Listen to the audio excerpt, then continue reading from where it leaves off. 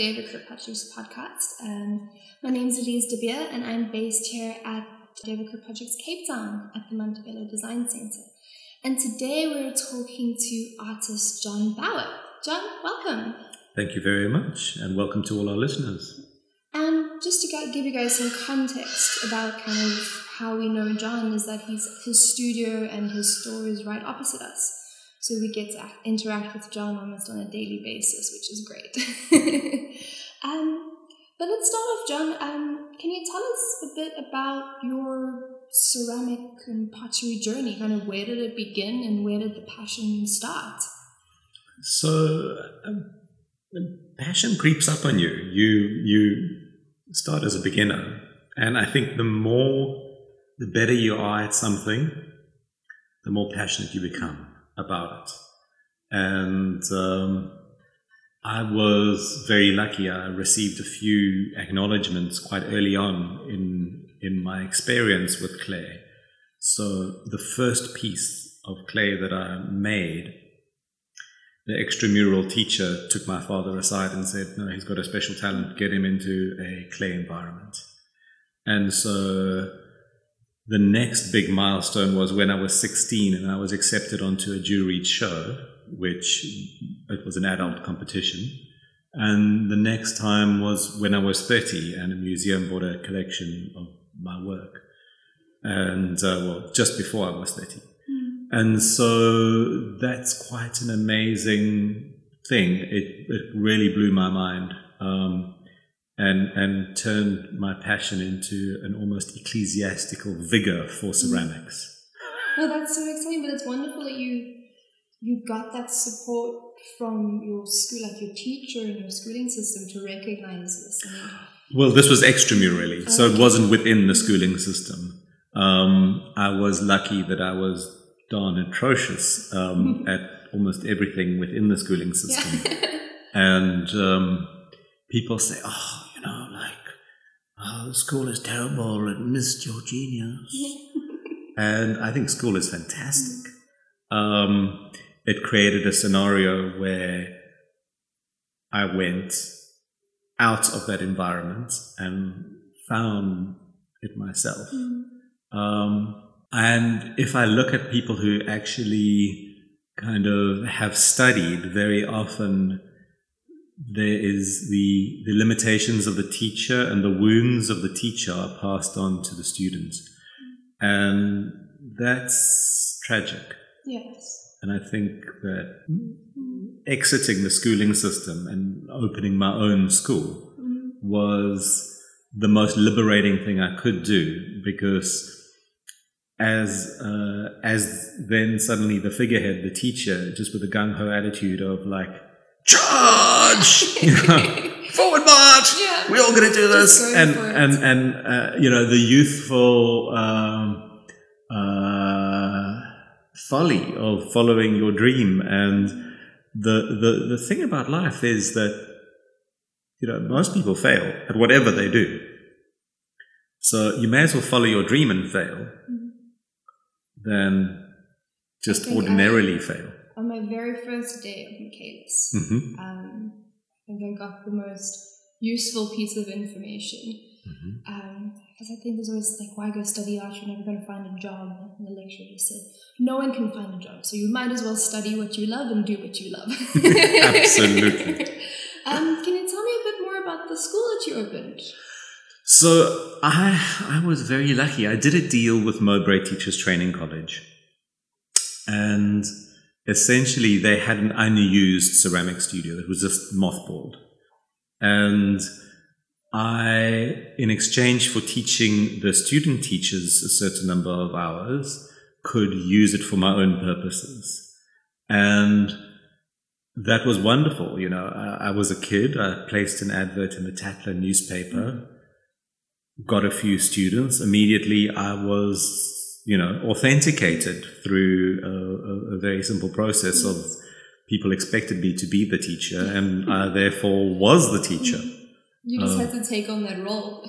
Yeah, and it was a beautiful role, because also, with the education system, It works in one of two ways. Either you give people money to educate you, or you can take people's money and they will educate you.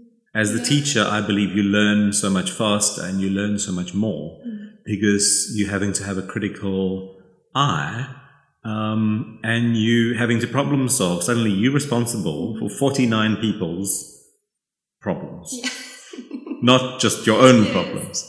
And so that makes a huge difference where you generating solutions for all these people all the time, solutions and experiments.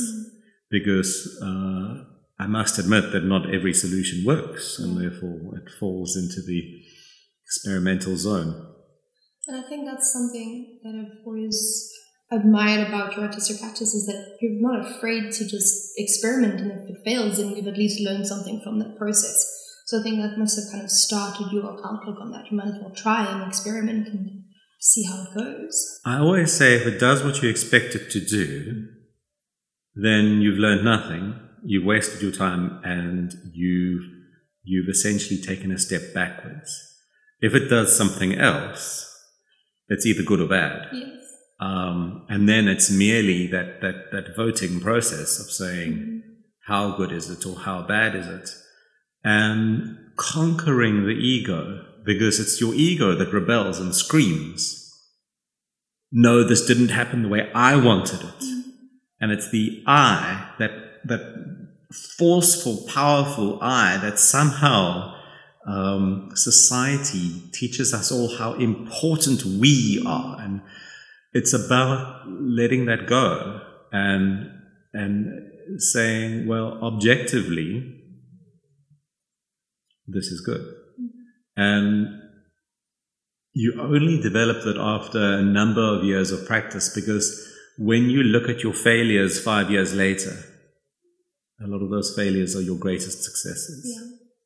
And then you realize that the I is actually destroying your career, not, It's holding you back more than anything else. Yeah.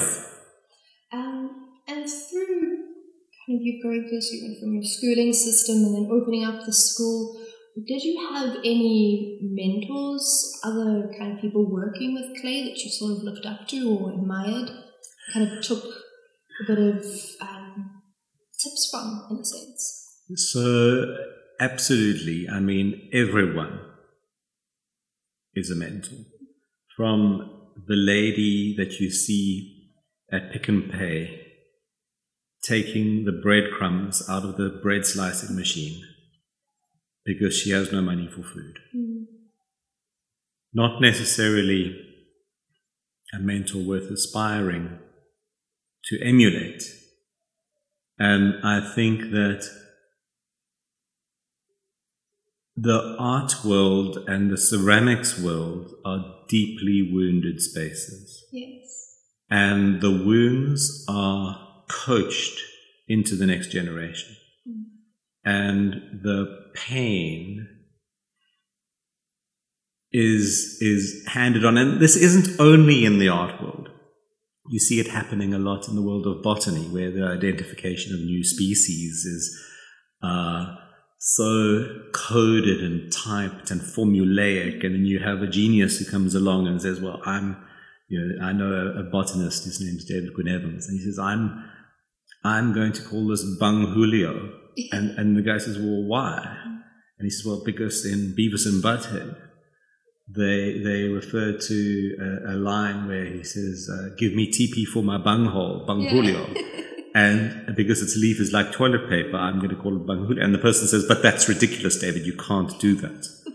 They kind of want, there's, I think, within those kind of all those industries, they want to stick to that system and that kind of formulated way of working. Well, it's generally accepted you'll name it after your wife when you discover, or you'll name it after your greatest mentor, or, there are not a lot of popular culture references. We do not have the Mickey Mouse Rose or the Daffy Duck Daisy. Yes. But why? It's a bunch of people who are essentially obeying a tradition. They've been beaten down. They've been humiliated within the group to the point where they conform. And conforming, they then make other people conform. And so I received a lot of criticism from other potters as to why my bowls don't have a foot. Yes. And unfortunately, they're so emotionally involved in the foot. And they can't hear the reason. And it's a very simple reason that feet were critical in an age 2,000 years ago when a bowl was fired in a wood-fired kiln. And it needed to be raised so that the heat can circulate and that the bowl stands the best possible chance of surviving in a ethereal, dangerous, fuel-burning situation. Whereas today we use computerized kilns that have fuzzy logic, you know. Even if there's a failure, the computer rethinks it all and continues and takes you to your goal. And so there's no need because the firings are so perfect. Yeah. And so when you say, are there mentors within the ceramic community? I would say that there's a great deal of negative mentorship.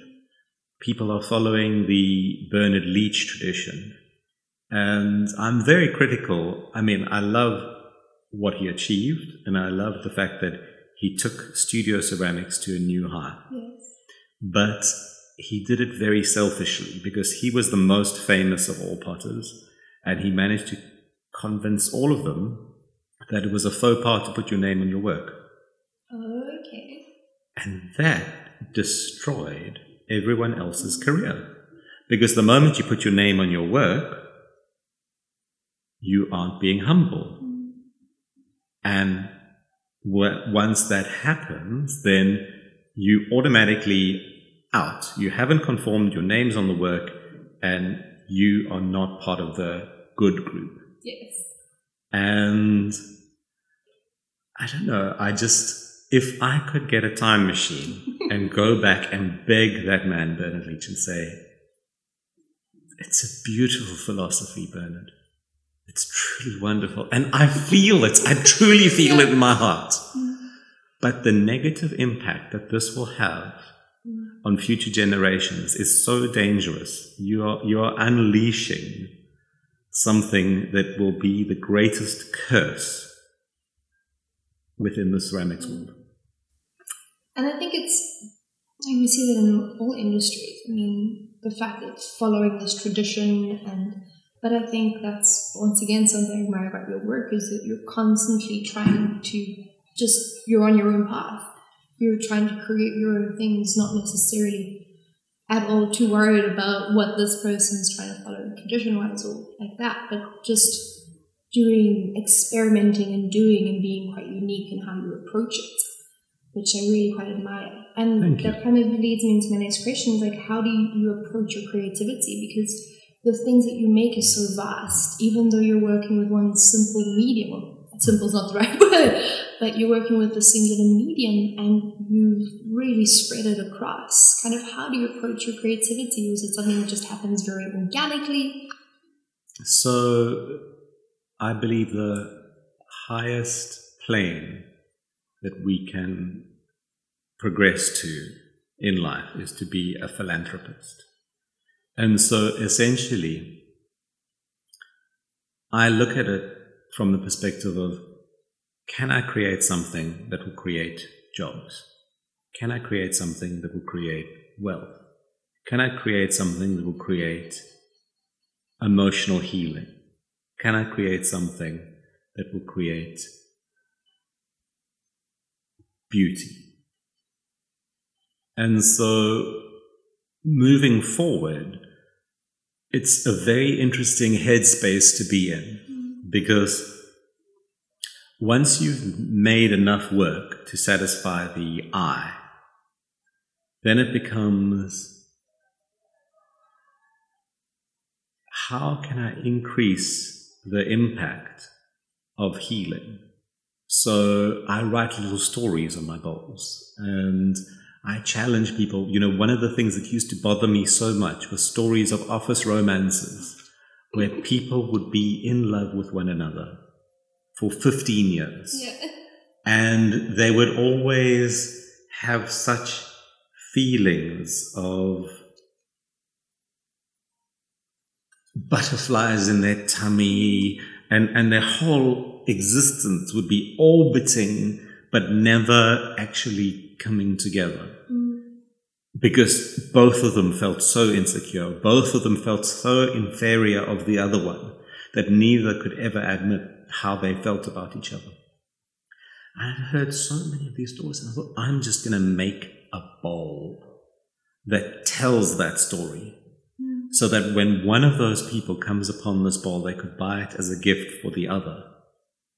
And I could narrate that bridge for them. Yeah. And so all of my work is, in some sense, attempting to enable people to be set free.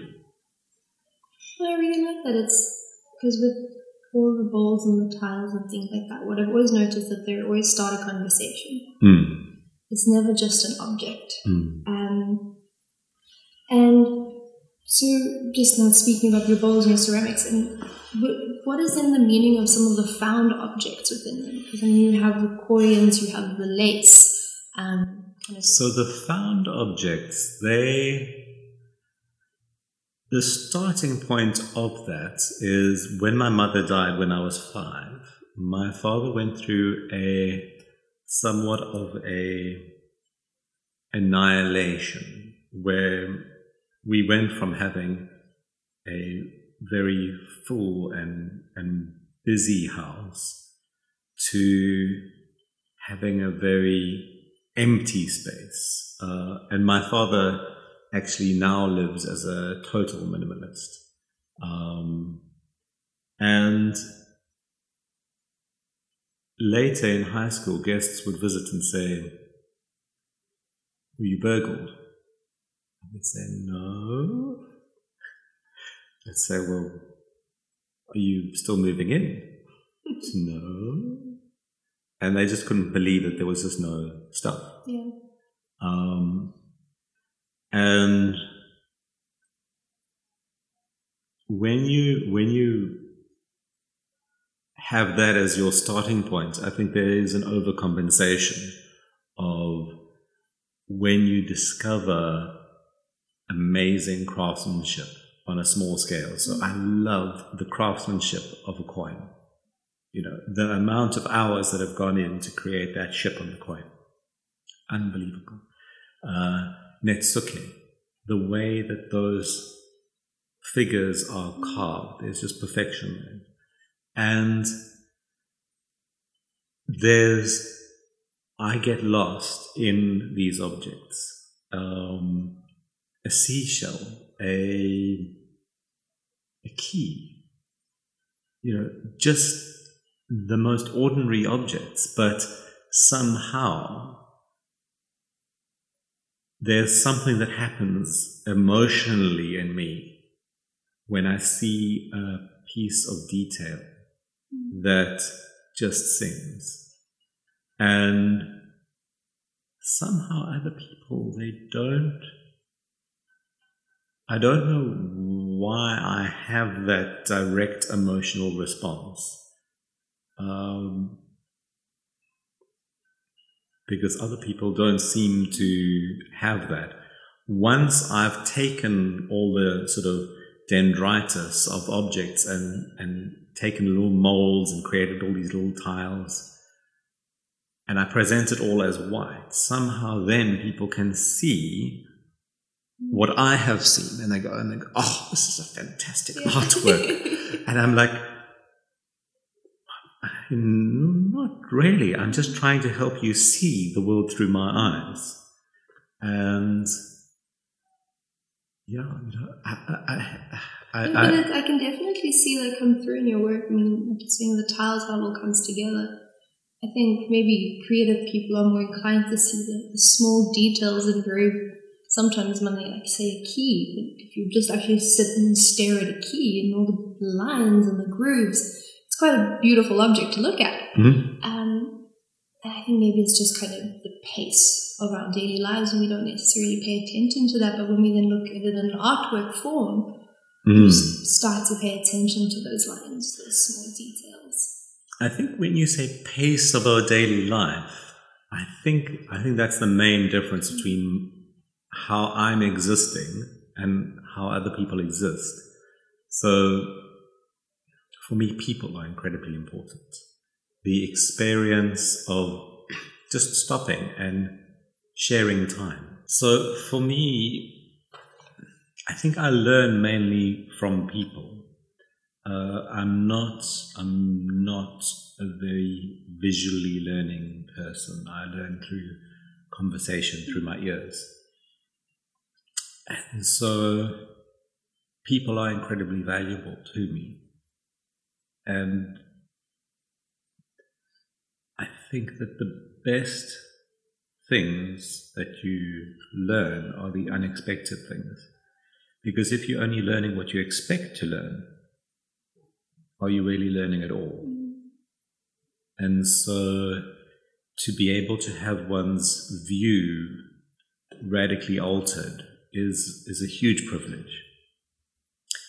The pace of life, when I left school and I had to decide what I wanted to do, and there was all this pressure of like do something important.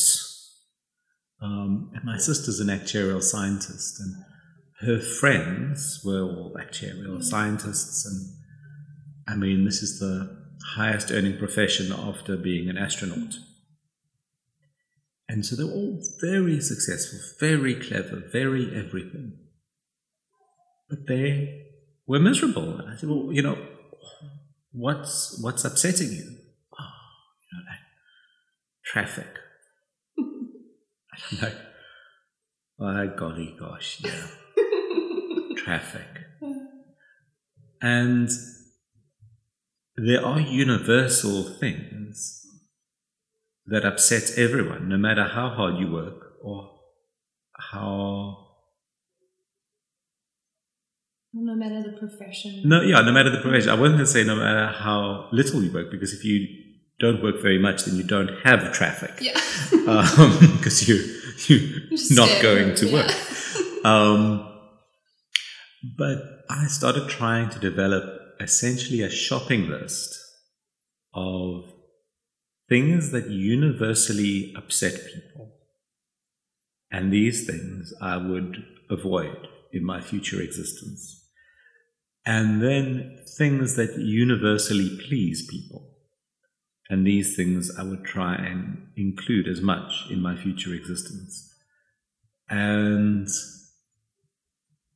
I think that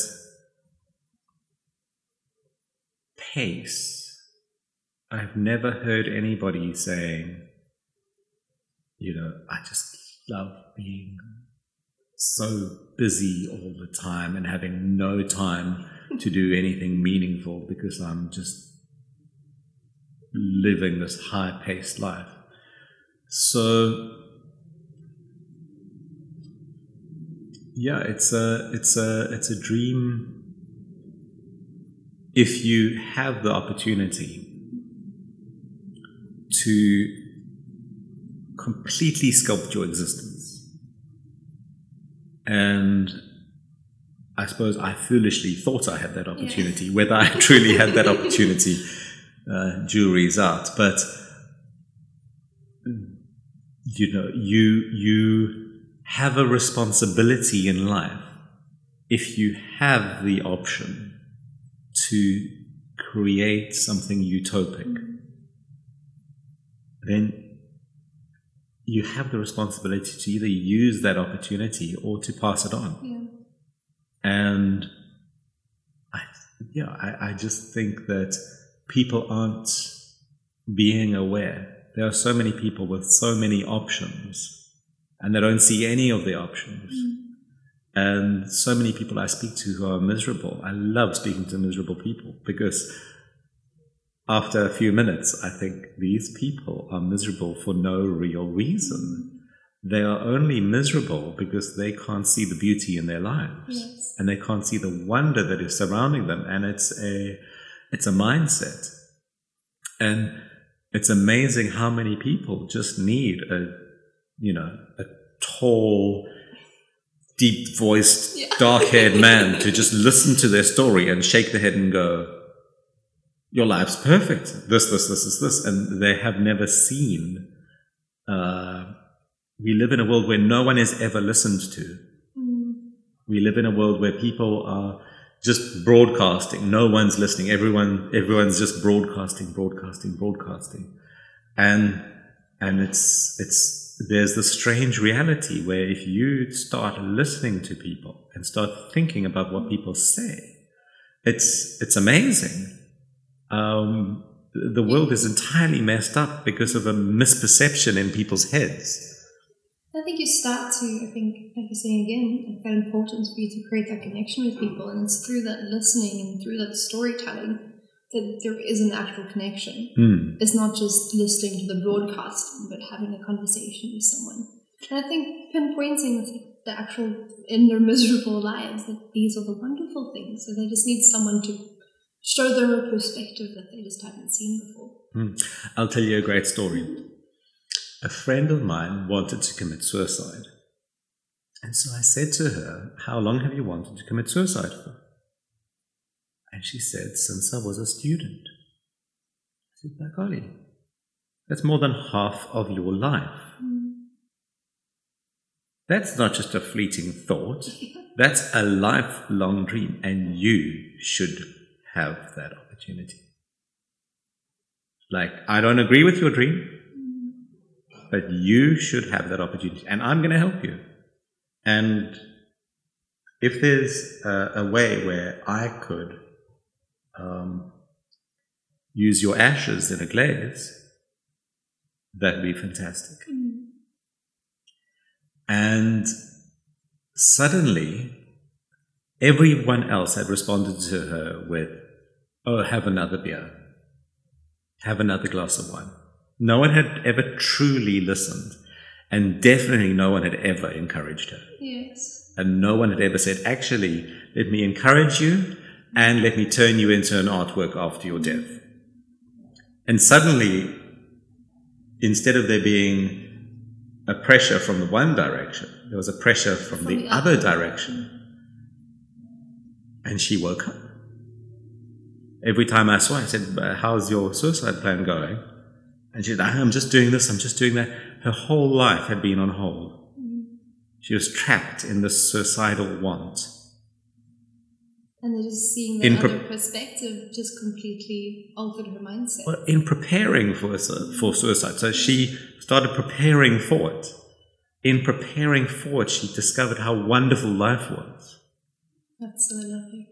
And so sometimes you have to let go of your value system and truly listen deeply to somebody else as to where they are at. And it was the most remarkable thing. She found love, she got out of debt, her whole life. It's completely changed. Completely. She's a new person. Oh, that's phenomenal. And I think it links into kind of many questions that you managed to find all these wonderful emotional connections to people. And I think in a way that the way that you've also done in terms of emotions and things like that is the dictionary that you built. Yes. Can you tell us a little bit about the dictionary? So I think I wrote an emotional dictionary to help people understand emotion, because emotion, it's just an opinion. Your happiness and their happiness is not the same thing. And so when you learn another language, you start feeling different emotions because you suddenly have new definitions. And it's wonderful if we can create a new emotional language within our own language. And if we can truly share amongst ourselves, when last did you discuss with somebody what is the meaning of the word happy? I don't think I've ever discussed with anyone the meaning of the word happy. Yep. Yeah. But I mean, maybe when you were 5. Yeah. And so we've left the most valuable stuff behind in our childhood. And I'm trying to help people rediscover and say, well, what does it mean to feel this? I mean, my one definition, loneliness. Loneliness will eat your face. And that's the thing, you observe lonely people, they've stopped interacting, they've actually lost the muscle tone in their face. They can't express themselves through this fantastic sort of window of the soul. The eyes are the window of the soul, but the face are the sort of shutters of the soul, maybe. And so it's a wonderful thing I'm trying to do something correctative. I'm trying to reach out to society. And I think everything that I'm doing is trying to alleviate people's suffering. And I believe that everyone is in a state of deep suffering. And those who are aggressive in this world are those who are deepest in a state of suffering and trying to mask it. And so how you reach out is how you bless this world and how you create connection. No, I really enjoyed it. And which words did you kind of select? Was it just like a set kind of thing, or just emotive words like happiness, loneliness, sadness? Yeah, so it's all the emotions, and basically I'm somebody that I struggle with task tracking. So I'm highly creative, but possibly highly creative because I lack middle-term memory. And so when I embark on a project, I make sure that there's certain kind of golden threads that are laid that are going to keep me on course. And usually that's through working with other people who then go, no, John, you've got horribly off course here. You started a dictionary, but now you're writing a novel. You're not doing what you've set out to achieve. And so to focus me on this writing task, I hired a typist. It was very difficult to get distracted when you have a typist typing. And helps you continue that thread. Yeah, because they are the expectation. They're sitting there and they expect you to say something brilliant. And that's the wonderful thing, is that I find I am definitely better in everything when there is an expectation. I translate, how can I say, I become 5 times more intelligent when a TV camera is placed on me. Yeah. Pressure to perform. So we essentially just sat, and it was the morning ritual. So every day for an hour, a typist arrived. I dictated for an hour, and then she left. Oh, that's great. And I think it's once again you enjoy this working with other people. And have you always enjoying collaborative work, ideas? So I love collaborating. One has to start it with a very kind of clear guideline. One has to understand that a collaboration isn't necessarily going to be a financial success. And I think it's unfair to put a pressure on it from the start. You might get lucky, but most collaborations, and I've spoken to many artists who do collaborate, and we kind of have a consensus that it's more about the meeting of souls of the artists and a certain amount of transfer of life philosophy, a certain amount of soft mentoring, a certain amount of exploring the mind of another artist when their guard is down. You know, when you're sitting there with an implement in your hand making a mark, you relaxed, you at that space of your best self. And it's the opportunity of two artists to share their best self with one another. And if something comes of it, that's fantastic.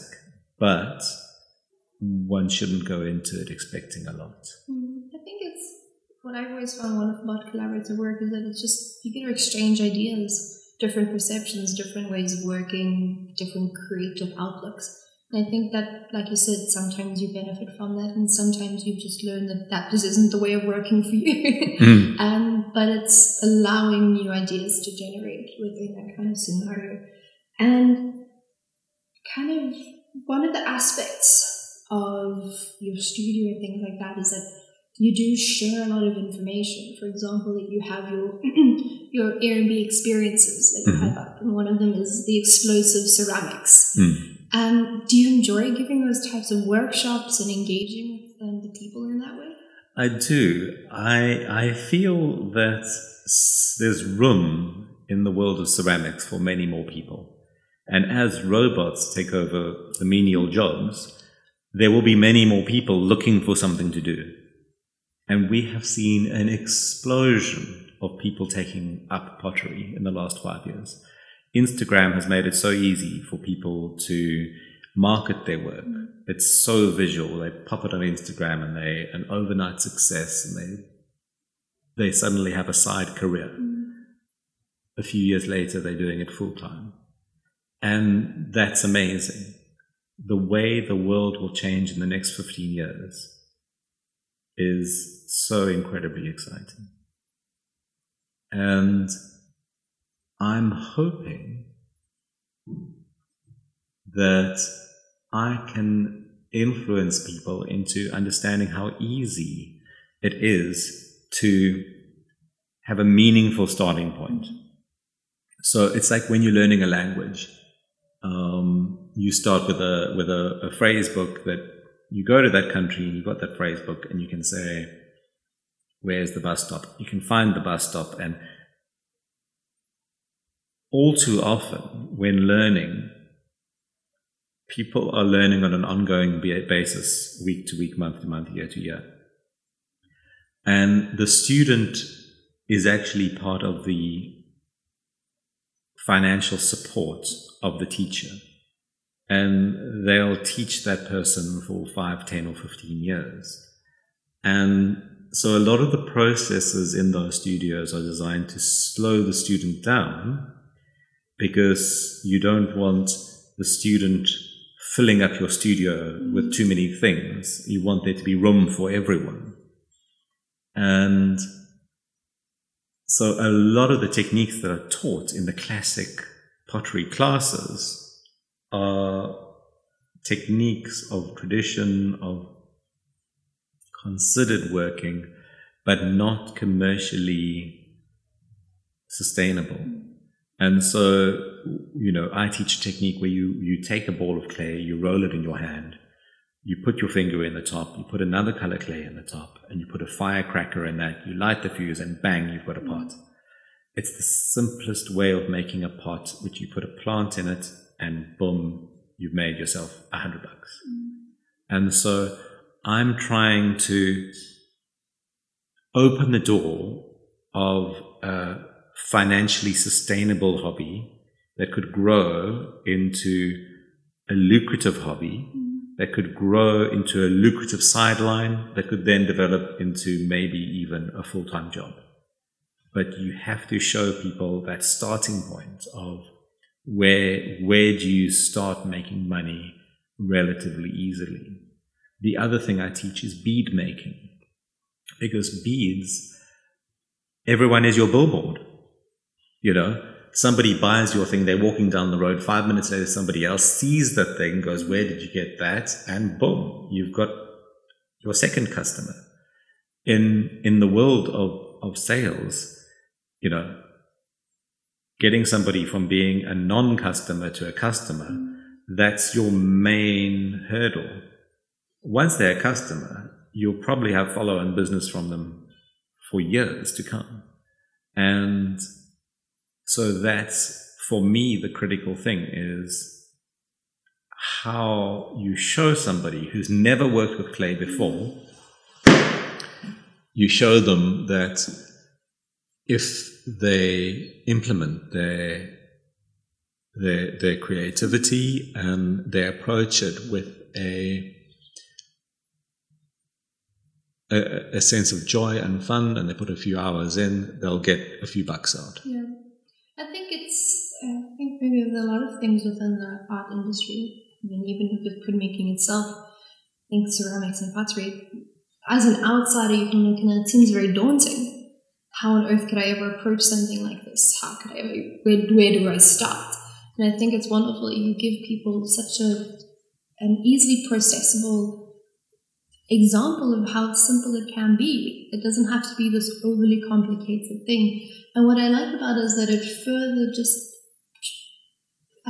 it shows your line of thinking with it. You don't have to have your traditional pots, smooth edges, because these explosive pots that you have are fantastic. Every time you're coming up with something new, they have these beautiful shapes, but they're not going to be your traditional ones. And I think in allowing people to slowly be introduced to it like that in an alternative way, it's so beneficial to them. Mm. It doesn't narrow their thinking of what a pot should be.